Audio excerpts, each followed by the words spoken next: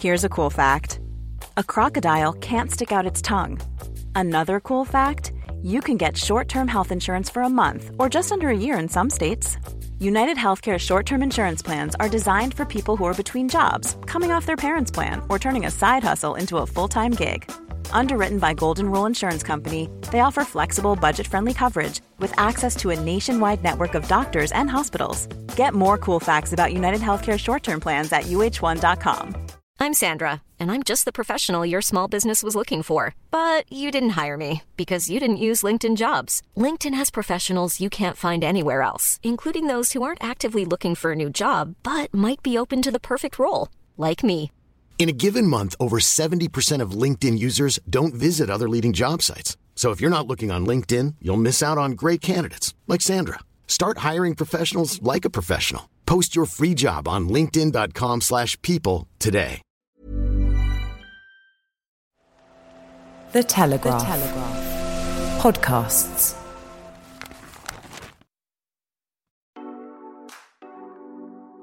Life isn't about being happy. I honestly don't think the purpose of our existence is to be happy. But I think it is to be authentic and to be there as part of a community, society, for each other, and working as a whole. Hello, Bryony Gordon here, and welcome to the latest series of Mad World. I'm back with more intimate conversations about mental health, and this time I'm actually able to speak to people face to face again, which is a joy and a relief, as I'm sure you'll agree. And I thought I'd start this series with someone who lit up the entire studio when she joined me for one of the most open, honest chats about mental health that I've ever had the privilege of being part of. And as we were being so candid, there might be a little bit of colourful language. When today's guest was in her 20s, she had a breakdown and was told by her doctor that if she didn't do what she loved, she would never get better. Thank goodness for that doctor's words, because today Joanna Scanlan is an award-winning actress and screenwriter who has starred in and created some of our best-loved shows. The Thick of It, where she played Terry Cleverly, Getting On, which she co-wrote with Joe Brand, and currently she's Ma Larkin in The Darling Buds of May, reprised The Larkins. But earlier this year, she beat off competition from the likes of Lady Gaga and Tessa Thompson to win the leading actress BAFTA for her role in the incredible film After Love. Welcome to Mad World, Joanna Scanlan. Thank you so much, Bryony. I'm genuinely, absolutely thrilled to be here and talking to you, because you are one of my heroines. You really are. Everything you have done in terms of your writing, both in the column and your books, I've read them all. I mean, I've read your column from ever ago, long before you started your mental health, readdressing yourself as in terms of your own mental health. And I'm a great, big, massive fan. So oh my God. Thank you for asking me. I want to look at the producer and say, can we keep that in? And can we also pull it out and make like a jingle or something? Because I'm a massive fan of yours. And I'll ask the first question in a bit. But I love how this podcast has come about, because I wrote in my Mad World column about how brilliant it was that you won the BAFTA, and you talking about your breakdown, and I wrote about that. And then you emailed me. And then I was like, come on the podcast. And here you are, and you're launching our new series. Well, it just means so much to me that there is a place where somebody, and in this case it is you, Bryony Gordon, who have the honesty and the courage to talk about your own experience and the energy to reach out to others. Because I think our own mental health is the sort of subject du jour, definitely. It's a kind of conversation that hasn't happened up till very recently. But it's also something that every single person needs a massive amount of help with. If I was to launch in with a kind of Mad World sort of generalization for myself, it's that you can't do this alone. You know, you can't keep well alone. And that people who are brave enough to put themselves out there are like a hand reaching out. And I've felt that from you for years in your columns and in your books. So nice. I was listening to something the other day by some meditation practitioner, and I can't remember her name. Maybe it was Tara Brach. And that thing of we can't do it alone, we evolved as humans from the I to the we. When we first kind of came to be, we had to be paranoid and, look out for rival tribes. But as time's gone on, we've evolved from the I to the we. And she talks about the most perfect way to see that is illness, I, wellness, we. And it sounds kind of a bit trite, but it does remind me that, because I do have a theory that what all mental illnesses have in common is they work by isolating you, and they tell you that you need to be alone and that you're a freak and that no one understands what you're going through. When the truth is, not only does someone understand what you're going through, but they're going through what you're going through right now. So that does sum up the whole, instinctively when I'm feeling low, I want to isolate, and I know I have to do the opposite. Yeah, and actually you've got to build the muscles that can move you from that place of isolation, the desire to duvet day, smother yourself in custard, and any number of, not picking us up of the phone, all of that. To be able to move from that into some exterior existence with others requires tools, I think. I don't think you can do that without some actual tools and preparation. I'm going to start with I feel like we've already got going, and I feel like we're just going to be chatting all over the shop today. But the question I start with each week is, how are you really right now? Well, I'm obviously excited. You can hear that. So I'm in a state of some excitement. But I'm also feeling pretty good today because I did my strength and conditioning class this morning on Zoom. And I don't need to tell you that the difference of a day that starts or includes some form of exercise is massively different from one that doesn't, in my experience. That kind of, I don't know the science. I can't remember the science. I probably have read it. But whatever happens chemically moves me from a position of solipsism. And so that today's one of those days where I had my class early. And so I have that baseline feeling of can-do-ishness rather than can't-do-ishness. That's it, isn't it? It starts you off. Are you the kind, I have to exercise first thing? I can do it later in the day, but then it doesn't serve the purpose for my mental health. Yeah. It can do, it can help train you for a 5K or a 10K or a marathon, but it won't necessarily help me on my mental in how I see the world that morning. I was supposed to do my strength training this morning, and I was just really tired.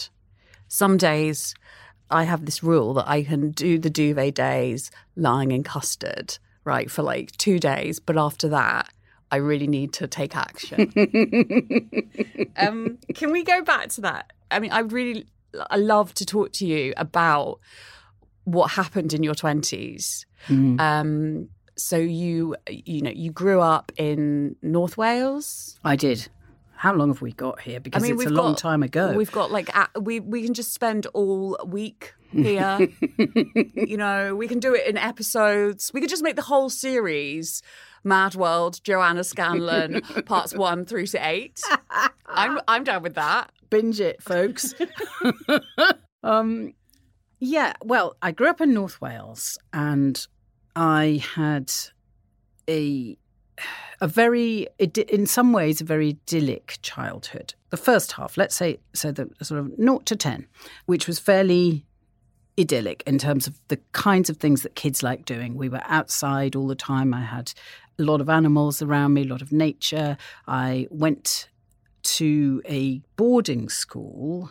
Okay, so this is where it begins to go slightly awry. Weekly boarding from the age of 6. What? Yes, sorry.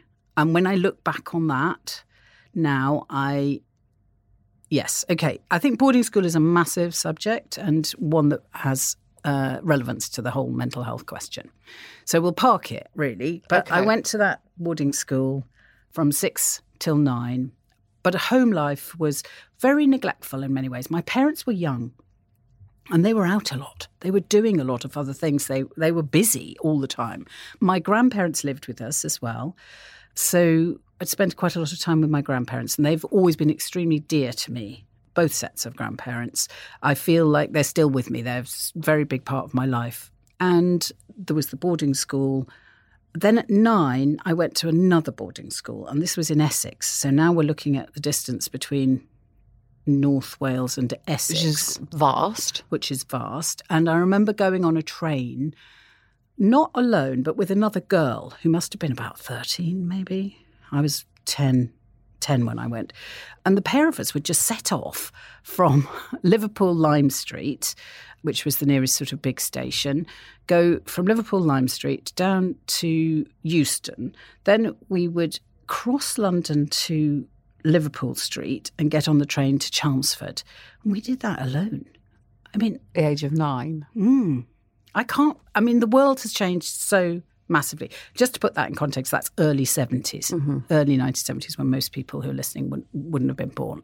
So it is a different kind of universe. She can't have been more than about 13. Anyway, so my parents, when they first dropped me off, we didn't go on the train. And this is a very important moment in my life, one of those moments where I made a choice as a child which was never going to stand me in good stead for the rest of my, adult life. So my parents dropped me off and said goodbye in the car park and drove away. And I actively remember the moment of saying, I will not cry and I will never cry. And I turned, sort of pivoted towards the school and walked towards it and thought, I'm going to make a great success of this. I'm going to turn it into something good and wonderful. And of course, I didn't. Because I couldn't cry. Of course, at boarding school, weeping in the dorm at night was not something that anybody tended to, or anybody really was likely to tend to. So it didn't get you anywhere. And I decided I wasn't going to ever feel homesick, and I never did feel homesick. But one important other part of that was I remember my mother started to write me letters, of course, from home about the animals or whatever, which were lovely letters, but I never, ever replied. Really? I just refused. Not consciously, of course. I was just so angry at some level, but I couldn't feel the anger because I couldn't make the tears come. So you'd shut down, essentially? I totally shut down. And got kind of, very directional, very mono sort of. I was bright enough to, pass exams easily. I behaved extremely badly. And eventually, 3 years later, at the age of 13, was asked to leave this school very nicely. But they rang my parents and just said, we can't control her. Take her away.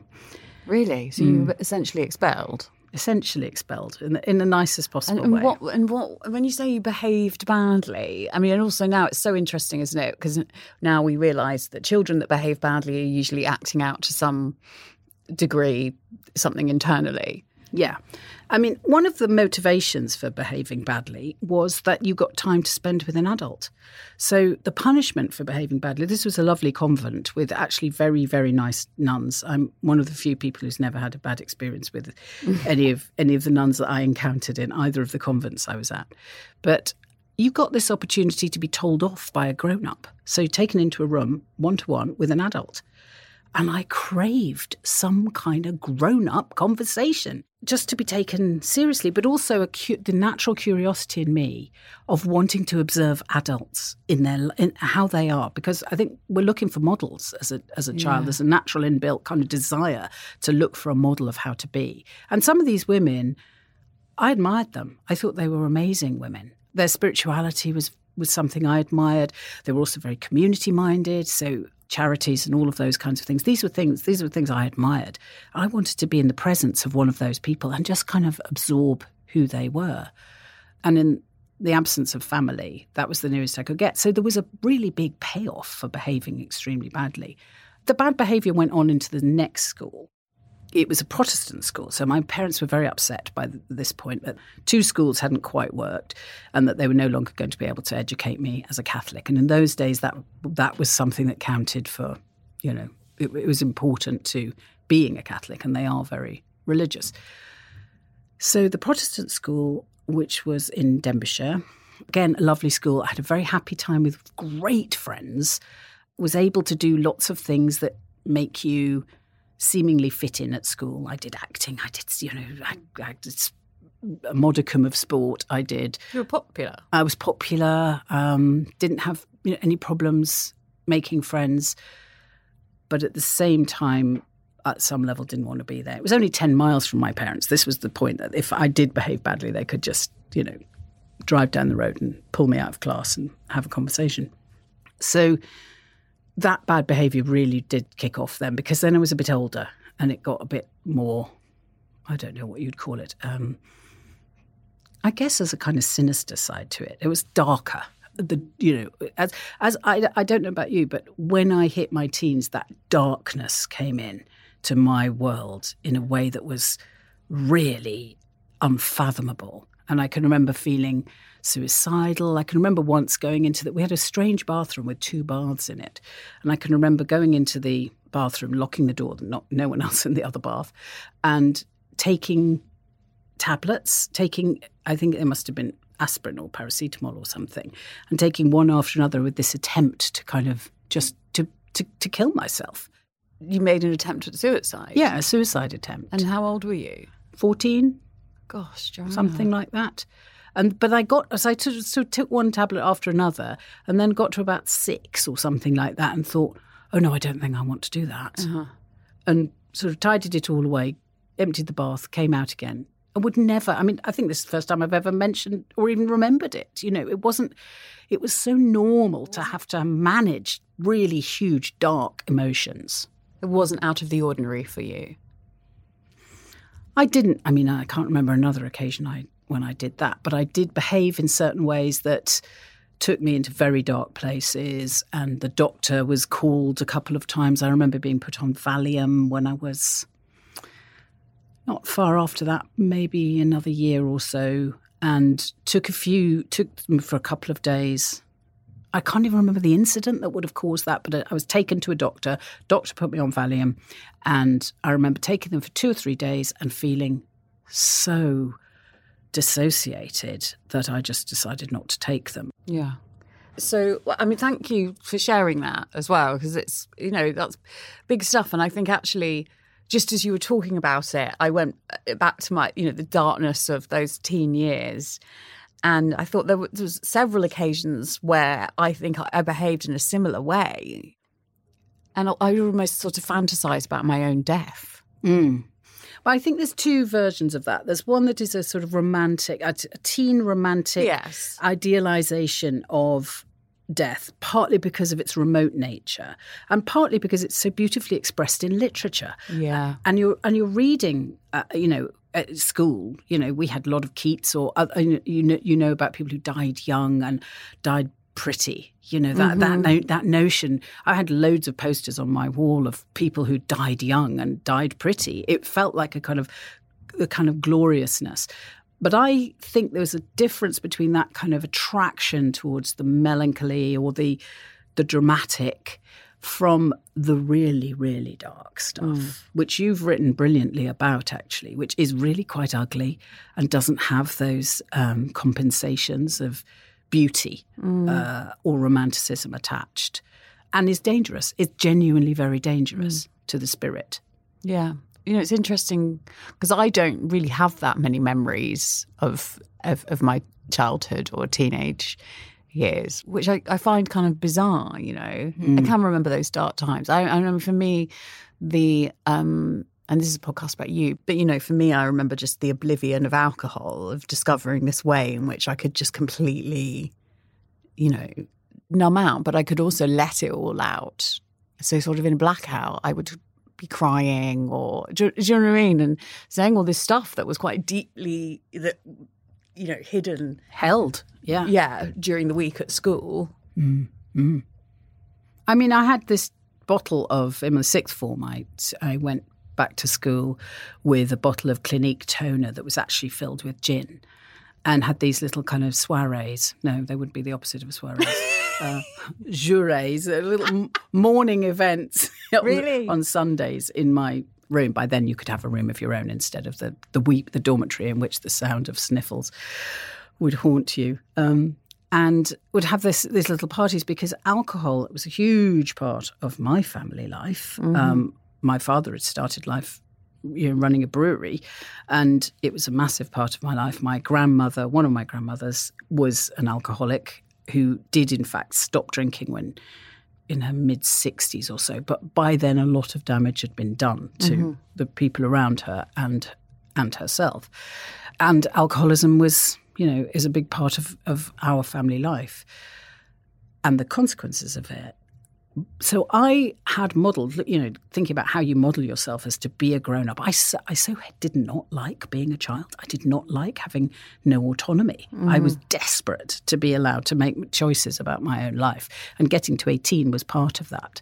And I was looking for ways to be that grown-up person that I so wanted to be. And having a drink was a huge part of that, as was smoking. I smoked all the way through school from the moment I picked up my cigarettes at I think I was 16. Thereafter, I just smoked the whole way through, out of the window whenever I could. And had these little drink stews, because I thought that was what it was to be a grown-up. This is a bottle of Clinique toner that had gin, but we had no tonic, no ice, no orange juice to put in it. Yeah. I think it was pretty disgusting, actually. But it feels grown up, doesn't it, at the time? It feels grown up, yeah. And things have changed a little bit, but not really. I mean, there's still a massive amount of imagery of how sexy, exciting, and cool and friendship-inducing it is to have a drink. Yeah. And then you went to because what I've read previously is that you went to Cambridge and then you spent a lot of your time there just locked in your room, drinking and smoking and avoiding people. The first year. Yeah. And that was really as a consequence of the trauma of then encountering men, which in my girls' boarding schools I'd not really done. I mean, I'd had a boyfriend, but it was very limited, the relationship. When I say limited, I mean, we had sex, but it was limited in terms of the real sort of energy of it. And he was a lovely person, I got to Cambridge. It was the first year of women at the college I went to. There was a culture of, it is a form of intimidation. You can look at it you can cut this up so many different ways. You can say, oh, it's just 17, 18, 19-year-old boys, hijinks. Or you can say this is actually really malicious intent. And I'm somewhere in the middle of that, or I vacillate between. But it was, to me, it was a tremendous, tremendous shock. And I found myself needing protection for the first time in my life. All the little tools that I'd used in my girls' boarding school in North Wales weren't going to cut any mustard. At Queen's College, Cambridge, where there was a huge amount of sophistication. And I didn't speak that language at all. None of my parents I've ever got to. The two parents I have, plus my grandparents, had been to university. So this was a new experience, and they weren't able to really advise me. And I remember bringing my mum up, actually, in the first couple of weeks saying, this isn't very nice. And her not being able to do anything to advise me of how to proceed. And the college didn't know how to manage what was going on. It was really difficult. So my retreat was, I was reading law at the time. I just didn't go to any lectures. I just stayed in my room, drank, had a couple of friends who I would drink with and smoke and not wake up till 1 or 2 in the afternoon, start the whole thing again by 6, It was really hopeless. And the point of going to Cambridge at all, this was, obviously all the things that people imagine about that university and the Oxbridge experience are not as simplistic as one first thinks, because of course it's a place where lots of people come with very different agendas. And my experience was that I wanted to be there because my mum had heard of Footlights. I mean, it was as simple as that, And you loved acting. And I wanted to act. So that was the only reason to go there. Plus, I was rejected from all the other universities I applied to. So hang on, you were... Because usually it's the other way round, isn't it? Yeah. Oxbridge, say, and then you go to... No, I was rejected from Exeter, Warwick, Manchester, Bristol. And the other one was Cambridge that I put on my 5. In those days, you could apply for 5. I don't know what it is today. And Bristol, Exeter, Warwick and Manchester all said no. And Cambridge said come yes. Up. Yeah. But so when, I don't know how much you want to talk about the behaviour that went on, and you don't have to, but I can imagine what kind of quote unquote hijinks / malicious stuff was going on. Well, there was a lot of, prior to us arriving at the intake of that year, there had been a thing that they called the stag night. So the end of the previous year, all the boys of the college had got together and held what they called a stag night, right, which was, in those days, hiring a cine camera, a cine projector, and having blue movies and strippers and stuff like that. That ended up getting picketed by the women of Newnham College, because that was quite local physically to my college, and had therefore become a bit of a kind of cause celeb in the newspapers that year. So but there was a febrile kind of energy around this new intake of women. There were 39 of us. Mm-hmm. We were known as the 39 steps. There was a whole thing about how you could climb up the 39 steps, and you can imagine what that involved. There was some really, the very worst of things that could happen did happen. There was the two incidents I can remember that were, this will sound quite mild, but at the time it was worrying. Somebody climbed in through my window at night. One of the other students, a male student, climbed in through my window, and I woke up to find this person lying on my floor. It doesn't sound mild at all. That sounds terrifying. It was in the middle of the night. And then, and here's the kicker. That person, then I said, "What are you doing?" They were drunk, obviously. They kind of came and sat on my bed, and then they just looked at me and said, "God, you're so beautiful." And I think that way in which, for me as a vulnerable girl, the desire in me to want to be desired matched with the means by which men had access to me was something I couldn't navigate. Mm. What did you say?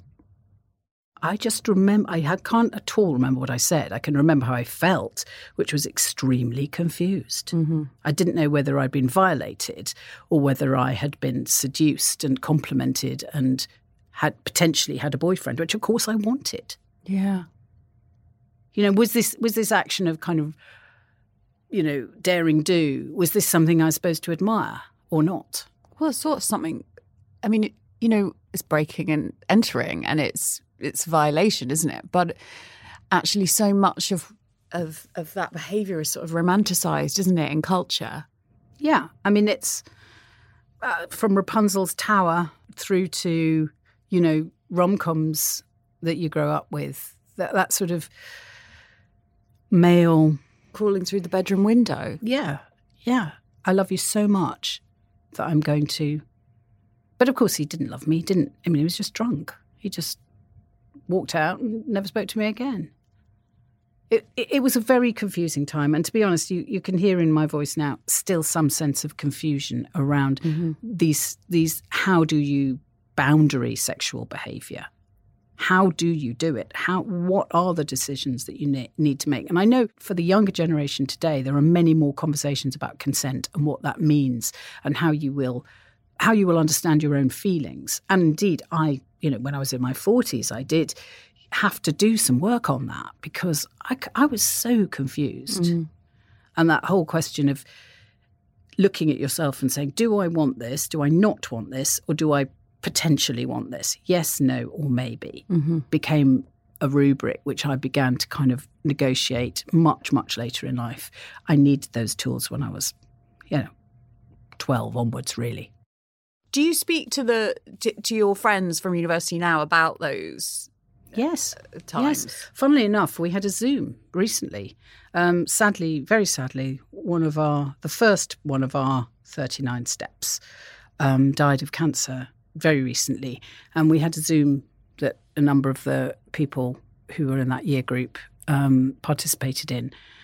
And so those questions come up again. Plus, we've had matriculation kind of things that have been organised by the university. And the great thing about Zoom is that more people have shown up during these COVID sessions, because the idea of getting an invitation from your college, which you have very mixed feelings around, and actually going, oh, I'm going to go there. No. Hang on. Memories. Yeah. But with Zoom, you could always leave meeting. Yeah. At any point. Shut laptop.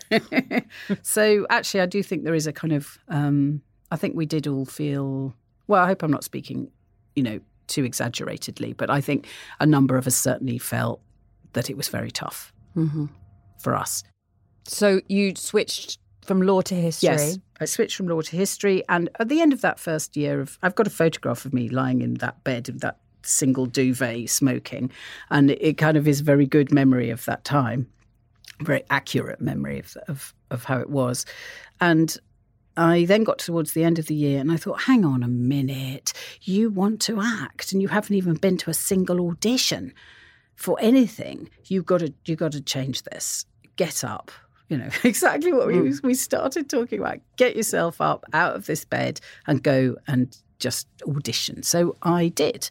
And I got a couple of things that would happen over that summer. So the end of the academic year came and then there's a summer break, quite long summer break when, various things you could be part of. One of them was a tour of Playboy of the Western World, which we took to Theatr Dydwy in Harlech, funnily enough, in my old North Walian roots. And then I also went to Edinburgh. And then from then on, I was just into acting. And we were enormously privileged at Cambridge University because there are, I can't remember the number of colleges, but something like 30-odd, 36 or something. Each one of those colleges has a dramatic society, and each one of those dramatic societies has a budget. So if you think proportionately, the luxury of pretty much anybody can apply within their college for, in those days it was about 600 quid, which is still a lot of money to put on a play and go and do something, you could do it. That is what the privilege of that kind of education is. It's access to resources, which is what I now, in work that I do within community where I live or elsewhere, I'm always trying to put in place is resources, because without resources, you can't achieve anything. So off I went to Edinburgh, had a lovely summer, really enjoyed doing it and carried on auditioning and doing roles, for the rest of the time. I did do footlights, did 2 or 3 footlights. I foolishly turned down doing the May Week footlight show. Now, I need to decode this for people who those of us who didn't go to Oxbridge. Yes, this needs to be decoded. Yeah. So Footlights have this big review at the end of the year. This review was taken to Edinburgh and it went on a national tour before it went to Edinburgh. And because of the legacy of, John Cleese et al., it carried with it the potential to get an equity card. Now, in those days, as an actor, you couldn't work unless you had an equity card. So anybody who did that May Week basically got a leg up into the profession. I chose not to do it, partly on the grounds that there was a play I wanted to do, which was more dramatic and serious, and I just wanted to do that and go to Edinburgh doing that instead. And I was in love with the writer of that play as well, which, of course, swayed me somewhat. So, but did that have an effect on whether you went into acting after you left Cambridge or not? I mean, did that one decision sort of change things for That you? was a sliding door, yeah. Absolutely. If I'd had an equity card, I could have probably got, a job doing, TIE was a big thing in those days, theatre in education. And there was always a need. There was a lot of theatre in education. So you go into schools, you do whatever, workshops and plays on either from Shakespeare through to sort of more agitprop. And you'd go in and you'd do it. And I could have got one of those jobs if I'd had an equity card, which would have, got me going. So it was a very much key decision. But instead, what happened? Instead, what happened is I graduated and wrote a lot of letters to agents, all of which just said no dice, not interested. And I was living in a council flat in Bermondsey. There was a theatre locally called Rotherhithe Theatre Workshop, and that was run by Dartington College of Arts, which is now defunct or sort of part of Falmouth University, I think. And Dartington College of Arts was a very interesting progressive arts degree and college. And they had a placement in 2 placements, one in London, one in Plymouth, and that placement was to work in community theatre or community activities, arts activities. So as a member of that community, qualifying through my residency in the area, I started participating. But I then, of course, eventually they said, well, you know quite a bit about drama, so why don't you direct the panto? Why don't you work with the disability group doing this particular thing or the women's group doing that particular thing? So that got me into teaching. And through that, I ended up working at Leicester Polytechnic, teaching a drama degree. So between that basically covered that decade. 5 years of sort of enterprise allowance, working at Rotherhithe Theatre Workshop, not really coping, and proper depression. I had this wonderfully privileged childhood and schooling and university. Well, it was privileged, it's interesting, isn't it? Okay. In sort of material terms, but one could argue there was a certain something lacking from it. There was a certain area. I mean, my whole emotional life was lacking. Yeah. Just didn't happen. Yeah. It didn't mature. Didn't happen. I mean, that resonates hard. That's hard, Joanna. So, there's no judgment there at all, as I'm sure you can guess. So Bermondsey. Yeah. Proper depression. So much so that I went to the GP, who said, sounds like depression. I'm going to refer you to Guy's Hospital, which was my local hospital. And I actually participated in a research programme, which was the first ever research programme in the UK for what has become cognitive behavioural therapy. Wow. It wasn't called that then. It was called something slightly different. I don't know how many participants there were, but I was one of them. And that was really interesting because it was the first time I had to talk about emotional life at all. And actually now looking back on it, it is a shock to me that there was no vocabulary. There was nothing. It was if you were unhappy or upset or seemingly lazy or seemingly unmotivated, what you were told to do consistently was pull your socks up. That was the only vocabulary I can remember, which was sort yourself out, pull your socks up, snap out of it. Get on with it. And stop being so self-indulgent. So this was meeting this cognitive behavioural therapy programme for the first time with a professor who was, the one who was activating it. She was incredible. And she started to articulate something that I began to see was related to how I felt. But it was only, as a research programme, it was very limited. I think maybe it went on a year, something like that. And there were all the tools that they were beginning to develop around changing how you think and putting numbers attached to how your behaviour might be over a week, or all of those sort of processes, which worked to a certain level of by introduction. It was almost by introduction. But I didn't, alongside it, I was drinking, I was just, hopelessly lying in bed, not able to do anything, couldn't form any relationships. It was it was almost a parallel existence where I glimpsed a tiny, tiny chink of light, but couldn't prise that open to make it much wider. Until when I was 29, I had this massive, massive collapse. The day that happened, there was somebody I was always madly in unrequited love. I would always choose people who Again, that resonates hard. Absolutely. I think we may have lived parallel 20s and 30s, and yeah. It was like choose the least likely person. They might throw you a crumb every so often, but that'll be it. Enough to keep you attached. So I had one of these things going on with a bloke, and somebody else told me a piece of information on this particular day, which then made it very clear to me I had absolutely no chance. I'd been deluding myself for some time. At which point I can remember I could almost hear it. I felt like my sternum broke. Something in the middle of my chest snapped. It was almost like a physical feeling of snap. I then went home. A friend came round that night. We drank the best of a couple of bottles of wine, smoked the best of a couple of packets of fags, woke up the next morning with what I thought was a hangover, drove to see my parents because it was a university term holidays, and I thought I'll go and spend a week with them at some point, and this was that point. Arrived at my parents and said, I'm sorry, I've just got to go and lie down. I think I'm getting a flu. I think I've got flu. It's something like that. I didn't even sit down and have dinner or anything. I just was straight to bed.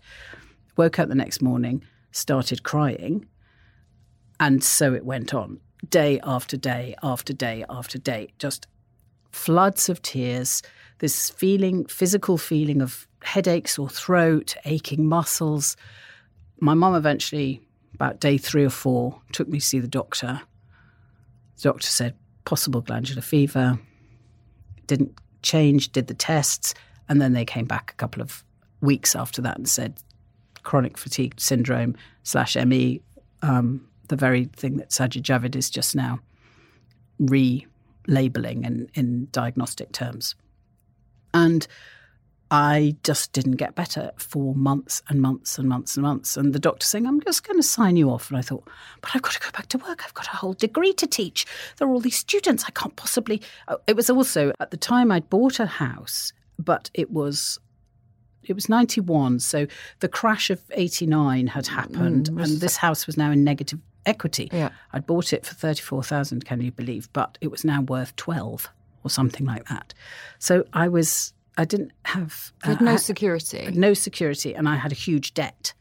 I think debt is, and money addiction goes hand in hand with a lot of the same self-esteem issues that are also related to drinking and any other kinds of addictive behaviours. So I had a situation in which I felt trapped, didn't have enough money to go on, to live on, felt I needed to work, but couldn't work. And eventually I just put down the gauntlet that I had picked up and said, I can't do it anymore. And the doctor convinced me that that was the thing to do. And I stopped, just gave up. And that cigarette and that drink that night before is the last alcohol I ever drank. Really? You just put it down? Well, I had what, in one of the big pieces of literature about alcoholism, there is a paragraph at the beginning where they talk about, I have known very occasionally somebody to have had their desire to drink taken from them. Yes. Instead of them having to give it up and put the drink down, that it's been taken from them very occasionally. But, this doesn't happen very often, and most people have to actively make those decisions. I think I'm miraculously in that category of it was just the desire to drink was taken from me. It just evaporated. So you mentioned earlier that labels are important, and if you don't want to answer this, please just tell me to fuck off. Would you put a label on that? Would you call yourself an alcoholic or an addictive drinker? I have called myself an alcoholic at times, yes. Yeah. In certain situations, I have said I am an alcoholic without having gone through a lot of what many of my friends who are would also say that call themselves alcoholics have gone through. And that is simply because I was 29 rather than 39. Yeah. Or if I'd carried on, it would have got worse and worse. So you had your last drink and your last cigarette. Wow. In July 1991. That's amazing. So we're coming up for 30 years. We're over 30 years. I'm very old. Bridie. I mean, that's the thing. You're 29. So I was very ill. So I actively had to, I think from the moment I was diagnosed and I put down that gauntlet of life and just said, I've got to stop. I've got to start again. I'm going back to basics. It was no accident that I was with my parents when that happened, because we had quite a lot of rebuilding of the relationship that had been ruptured at the age of 6. Yeah. So it was very important to kind of, for me to talk with them about the fact that I had been absolutely heartbroken by going to boarding school. And you can hear the anger still there. It was heartbreaking and it needed a massive amount of repair. And I think, I don't know a single other friend of mine who's gone to boarding school that wouldn't say the same. And perhaps now I know that I gather boarding schools are very different these days, but it was particularly harsh, of course, in those days, and for boys even worse than girls. But the damage is absolutely huge and needs a lot of work to unpick. So I was with my parents. I was able to do all that crying. My mum was mending me with lentil soup. I mean, she was literally nourishing me with this soup. And every day I walked the dog. That was about it. That was as much as I could manage. Then I got a little bit better, started doing yoga, started doing a photography course. So got back a bit in touch with creativity and a little bit in touch with, my body, which were two important things. But one of the things that was manifesting in mental health terms during this episode was that I was convinced that I didn't have, as I'd been told, ME or chronic fatigue syndrome, that in fact I had AIDS. Right. I was 100% convinced that this was a misdiagnosis. Right. So I insisted on having AIDS test. Yeah. I went to the hospital. I had my AIDS test, had to wait for ages, I think 2 weeks, which was torture for the result. Went in for the result and the doctor said to me, your test is, my heart in my mouth because I was so convinced that was the problem. He said, negative. And I said, okay. And I thought about it and I thought, I think that might be wrong. Yeah. Okay. I think that might be wrong because, and I came up with some quite elaborate way in which I was convinced that was wrong. And he said to me, okay, you can take another test. I have had some people back into this room 15 times having their tests redone. And when he said that, just by chance, it was a lucky thing that he said to me, I thought, oh, okay, I get this. So this is the part of my brain that is absolutely irrational, being put to purpose by the other part of my brain, and now I have a proper split. And I can see one side watching the other side consistently over and over. I also, the more, let's call it wiser side of the brain, was saying to me, if you have this conviction that you have AIDS right now, this is because you are experiencing some form of sexual guilt. Manifesting in this form, which is not surprising given that I'd had a very religious upbringing and I had also lived through a period of time which was post-pill and pre-AIDS. Yeah. When the badge of womanhood was to be having as much sex as you possibly can with as many people as you possibly can. And it was only when AIDS hit the headlines through those, the famous adverts. Don't die of ignorance. Don't die of ignorance. That there was an actual, I remember thinking there's an excuse now. I can say no. And I personally hadn't found a way to be able to say no prior to that because I thought in order to be a manifest woman, I needed to be sexually active. And if you look at any of the literature from that period, you'll see that is very present in it. So I'm not saying I was hugely promiscuous in that time, but I would have been if I could have been, if anybody had fancied me, which they didn't tend to. So I realised that all of that was in my package of my deluded AIDS diagnosis. You mentioning that has brought me to tears because, in the early 90s, and I was only like 11, 12, 13, I was convinced that I was dying of AIDS. That was the first manifestation of my obsessive compulsive disorder.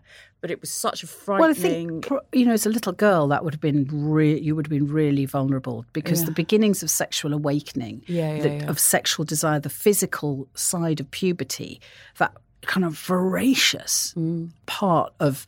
I think people think it's only boys that go through that. Yeah. But it's really not true. No. But this sort of like, kind of hot feeling also feels dangerous. And shameful. Oh, well, there's a lot of shame put on it. But I then thought I need psychoanalytic therapy. I'd read enough literature to know that probably this cognitive behavioural work that I'd done in my 20s, a little bit of it, was probably not going to meet the deeper convictions around sexuality and everything else that I'd experienced about creativity that was suppressed and, sense of self and sense of success as well, all of those questions. So I decided I must go into some longer term form of therapy.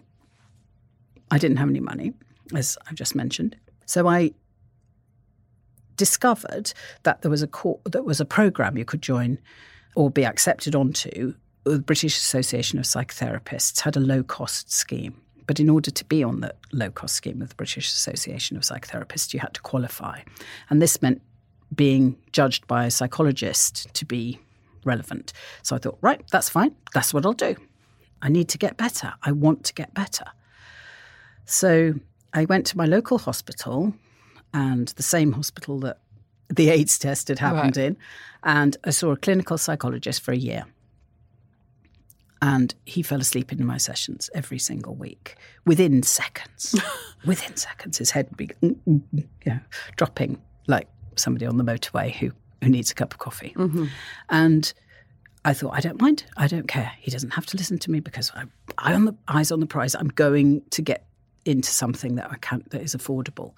And duly, that is what happened. And at the same time, because of my fears about this misdiagnosis, they sent me to the consultant physician, Dr. Bloodworth. Dr. Bloodworth had done any number of other tests on me. I can remember doing my reflexes and my knees going up and whatever. And he sat me down. And this is the famous doctor that I talked about after the BAFTA win. And he said, ask me a couple of questions. I think he asked me, what do you dream about? And did you ever have any other job or desire for a job? So I said, well, I did hope to be an actor at some point. And he kind of paused for a moment and then said, okay, if you don't go back to acting, you will be ill for the rest of your life. It was a completely bald statement. And I probably wouldn't have remembered it, except that it went like an arrow into my heart. I thought, I'm afraid I think that might be true. And at the time, the last thing I wanted to do was unpick everything that I'd been set up, mainly my numbness, mainly my I'm fine-ness. Nobody, having said all this about my depression, and nobody would have known it. Nobody would know. I had a really, really good exterior. I seemed fine. And nobody would have been able to tell the difference. I was so embarrassed. I mean, so embarrassed about all my friends. Well, not all my friends, but a number of my friends were extremely successful by that point. I didn't want to be somebody sort of just, coming after them and saying, oh, well, actually, I think I'd like to do that too. I want a piece of your pie.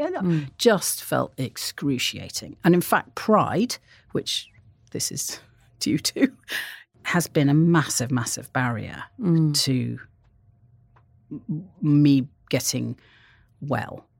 I don't like people to see me as being weak or needy or, having any needs at all. That feels totally shameful and embarrassing to me. Really? That seems an astonishing thing to hear from you because you're being so beautifully open. Well, I've learnt that doesn't serve me. So I have to work really hard in the opposite direction. And, I have a very lovely and happy marriage. And bringing my neediness into that marriage and that relationship is the only thing that makes it work. Mm-hmm. Well, because neediness as well. I hate that term, as well, because it's like you're needy. But we all have needs. We all have wants. I remember once doing an event about mental health, and this mother stood up and she asked a question and she said, my 16-year-old daughter claims to have depression, but I think she's just attention seeking. And my response was, well, give her some fucking attention then. We shame this, don't we? And actually, as you say, that's your heart telling you what you want and what you need. They are basic needs, and it's beautiful that you can bring them in now instead of... But what is that? What is the positive word that is neediness? I can remember once talking to somebody and she was saying, there's nothing wrong with asking a partner for reassurance. that is an okay thing to do. They don't have to give it to you, but it has to be okay to say, I need reassuring that I'm, that you love me. Even that is hard. I couldn't find the words then because it gets so buried, the idea, like that little girl who pivoted and walked away from my parents at the boarding school and said, I am fine and I'm always going to be fine and no one's going to see it differently, is the one who still now, many, many years later, 50 plus years later, finds it difficult to find the words for, I need you to tell me you love me. I love you. Thank you, I Brian. think I really do. So he says this to you. And when I heard you say this, on the radio, just after you'd won your BAFTA, it struck me that this is the truth, isn't it? Is that when we are doing what we want and we are addressing our needs, our mental health will always improve. Absolutely. I'm not saying everyone has to go off and have this sort of being an actor. Okay, so he said to me, if you don't go back to acting, you'll be ill for the rest of your life. That's not a phrase that's going to work for many people. But I think that the nugget that is applicable to everybody is you have to be in yourself, living a sort of authenticness and not living something that other people or other people's as parts of you that have been internalized telling you to do. And finding that out is a very big part of growing up. I mean, I was still very immature at 29. A lot of people get there a lot sooner than that. But living an authentic existence. Get there a lot later. Yeah, and it can be a lot later too.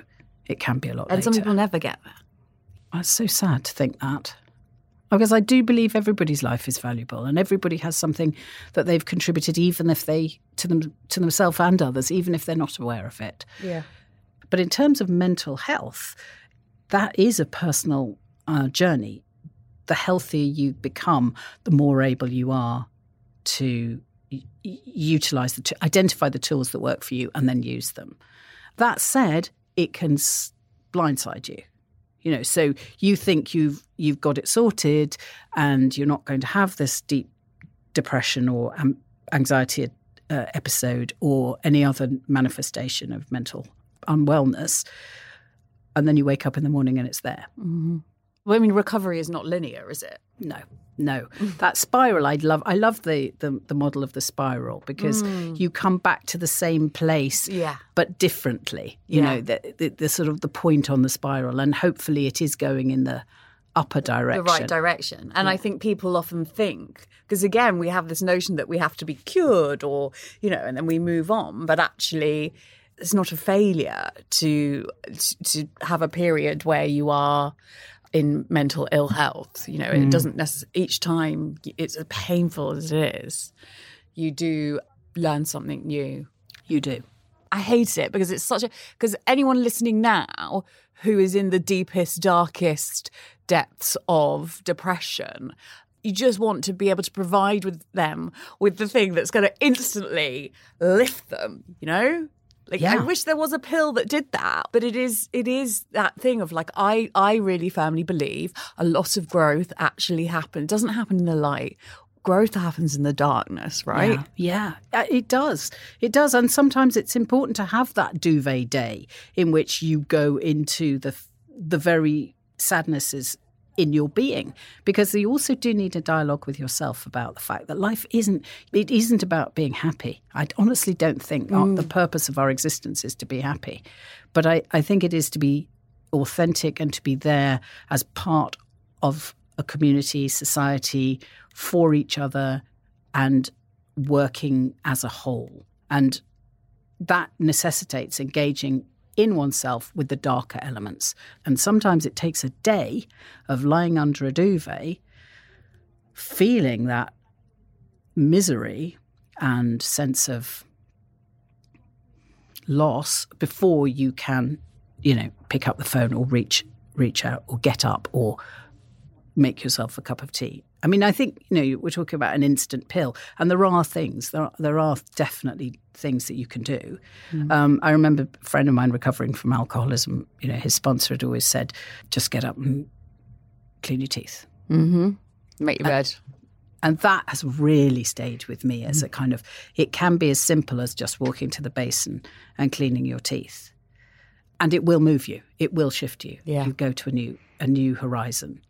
And otherwise, you pile in friendship or enough sleep, decent quality of food, those kinds of basics, which, other podcasters talk about a lot as well on the medical side. And there are lots of ways in which you can just activate those. But I do at the same time think it's simplistic to just think you can avoid being deeply unhappy at times. We're not, I often think this is we teach children a lot how to be happy, but they don't need to be taught that. What we really need to do is teach children how to be sad. You needed to be taught how to not shut down and turn away when you were 9. Yeah. And it's so important because happy is great. Let's not beat around the bush here. It feels fucking great, but it isn't realistic as a kind of permanent way. And I think when we put it up there on this pedestal, it means when we feel anything else, we feel like we're failing. When we're not, we're just humans. It's just being a human being. When I was at a later point in my life, I worked as a volunteer at Wormwood Scrubs Prison. Really? Yes, on a play programme for looking after children during prison visits. Okay. And it was a fascinating thing to do. And I worked with this wonderful woman called Carmela, who was the runner who ran this play scheme. So it was, in and amongst the prison visits, the children would just have activities to do, and we were the supervisors, Carmela and me, or whatever, as a rota. And she was brilliant about children, absolutely extraordinary. And one of the things she said was, when a child comes in and maybe they start to cry or whatever, or they start to shout or whatever, and actually, to be fair to these children, they were extremely well behaved in general. They were lovely, really lovely. She said, all you need to do is to mirror that. So if a little boy is sitting there crying his heart out, you just say, I see that you're crying. I'm here. I see that you're crying. I see that you're sad. And that will move the emotion on. And that's what we are for each other as witnesses. Just being witnessed is a huge part of enabling the other person to change. That doctor saw you, didn't he, that day? What's his name? Dr. Bloodworth. Is he still alive? I think he might be, actually. I think we need to give him some sort of award, don't we? Shall I take the BAFTA round? We'll give him because that's a beautiful thing. And, from that, someone saw you, and then that enables you over a period of time. Because also that's the other thing, isn't it? You were 29 then, and you're how old are you now? 60 now. 60 now. We have this notion, don't we, of rises and falls and all of that stuff. And actually life is more, it's sort of a bit, you can't see, this is a podcast, but I'm waving my arms up and down in a slightly manic way. It's slower than that. It isn't as extreme as that. And of course, this sounds, like when we talk about these periods in isolation, that does sound extreme. But as you say, this went on the whole way through your 20s, and it wasn't really, was it, until you were sort of 34? Yeah. That you really, got yourself back into acting. Yeah. And then there you are at 60, winning the leading actress BAFTA, which is, and I also think, awards, of course they don't matter. I'm sure you're going to say this, but I love that there seems to be there's a direct correlation between the work you've done on yourself and your sense of success. Yeah, I guess you just need to learn the vocabulary of yourself. And a lot of that, it helps with acting, actually, knowing yourself. And I think, didn't go to drama school, as you know, but a lot of people didn't like about drama school is that it forces, there's a sort of almost psycho kind of examination that goes on. You need to know yourself in order to be able to act, which I think maybe Stanislavski kind of began that as an idea. And there's a grain of truth in it, but trying to do that when you're 18 or 19, my goodness, I wouldn't. It's not the time, is it? Not advisable. No, not advisable. But later on, actually, to knowing yourself more, I think, is a useful tool as an actor. I mean, I still have a constant dialogue with myself and my emotional, day, which has, is always, I don't know about you, but every single day feels massive. I'm working with children at the moment, and I look at them, and then maybe there's tears emerge or there's rage emerges. And actually, that's not true of these children, but I see that in children's behaviour a lot. And I think, I'm the same as you. That's exactly how I feel inside. I'm screaming, or I'm sobbing, or it feels. I mean, maybe that makes me an unusual person. I think you, Bryony, are with similar ilk. I think we're all on the same. There's nothing unusual in this studio. But adult behaviour doesn't require you to be screaming, shouting, tantruming, or ridiculously laughing either. Just laughing till you wet your pants. I mean, those sorts of things are moderated out of adult existence. But inside, I still feel all of that. Mm-hmm. And I have learned, just ride it. Just sit with it. Just ride it. It will change in 2 minutes. And it's okay. It's actually okay. But you've got to give yourself a forum in which you can express, I think, those huge, huge feelings. And of course, acting is a very useful place because there's a lot of drama goes on, jeopardy and conflict, and you can let it all out in that environment. And that's why I believe creative practices of all sorts, whether it's dancing, singing, jumping out, and sport too, running, where your passions are allowed out. I mean, I can't say how much I admire your running endeavours. I really, really think they're incredible. And you need a proper sports award. You do. You need a sports Never award. got one at school, ever. It's coming. It's coming. Maybe we could go. I don't know what the award would be. She's tried hard. She's tried hard, and she's actually shown it that sports are available to everybody, and that joy of sport, the passion. I mean, the running that I do is very much not even running, but the exhilaration and the being able to express that exhilaration, running down a hill when it's easy, and you've done the hard bit, running up the hill, and you're coming down, and then you look out and there's this incredible view, and you can cry, and you can go, "Oh, this is so amazing!" Yeah, and it moves you on. So, I mean, what I'm saying is that big emotions are a part of everybody's life, and repressing and shutting down and closing off and dissociating are all ways in which you will end up with that coming out negatively, and you've got to find sideways, and you've got to find a way to be that passionate human being that you are in some form of expression.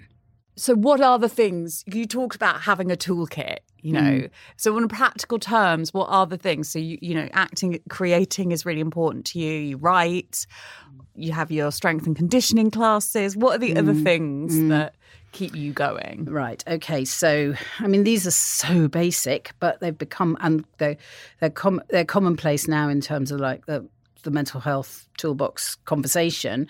But, well, actually, this one isn't. No drink.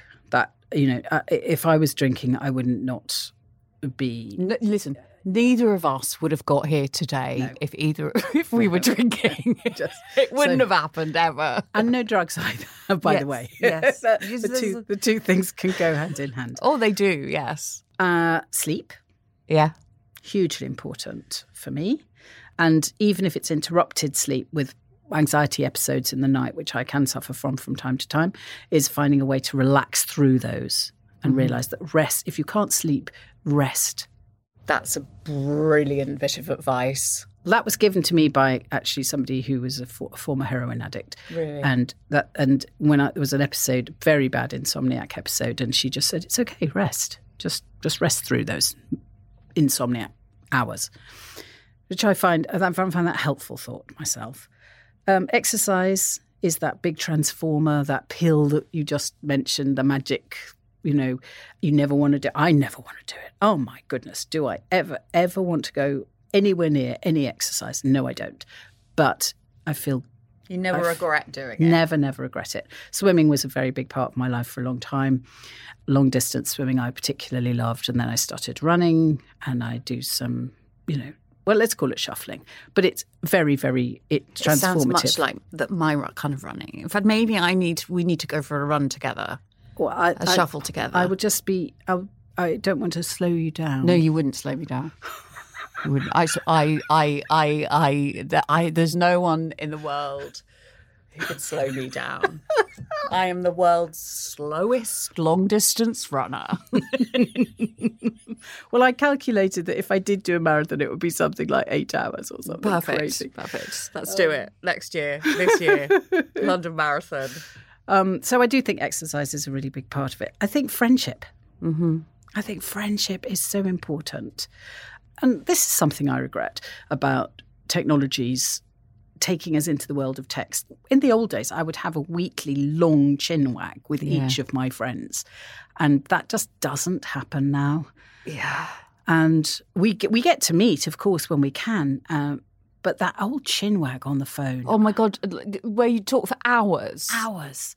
Hello, you. Yeah. And you go, I mean, in the old days, it sort of used to go over the hour point. It cut out at one. Landlines used to cut out and you had to ring again but you go into your second hour, I think friendship and chatting because now, for me, I think very important. With social media, we feel like we're in touch with people all the time, and actually we're in touch with people far less, aren't we?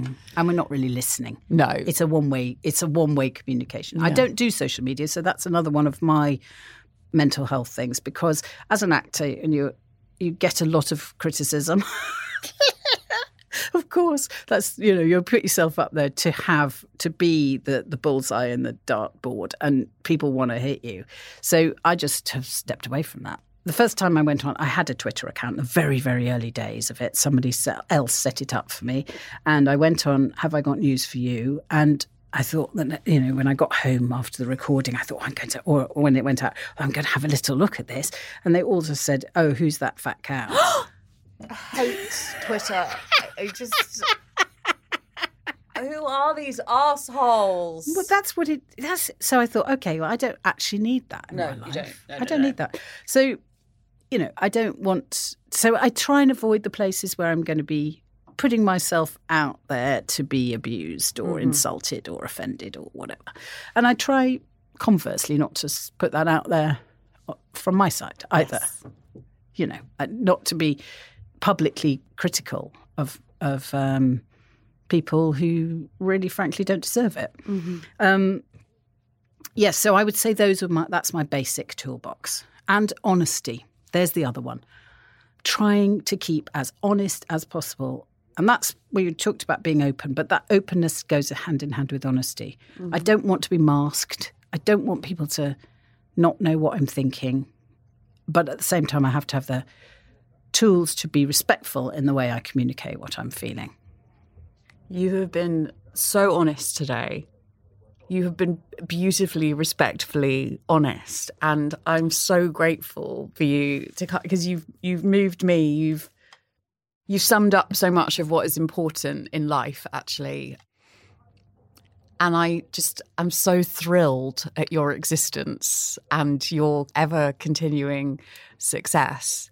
And, thank you, Joanna Scanlan, and thank you for coming on Mad World. Right back at you, Bryony Gordon. Thank you. Oh, I need to come and give you a hug.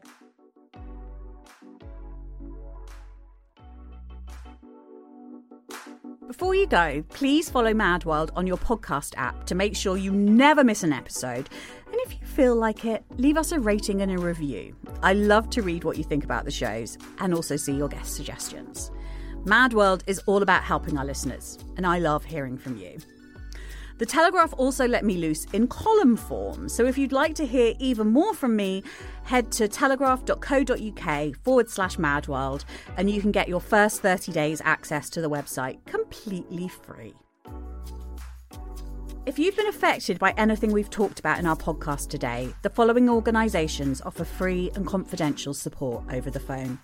The Samaritans can be reached 24 hours a day, 7 days a week on 116 123. Or you can contact the mental health charity Mind for advice on a range of mental health issues.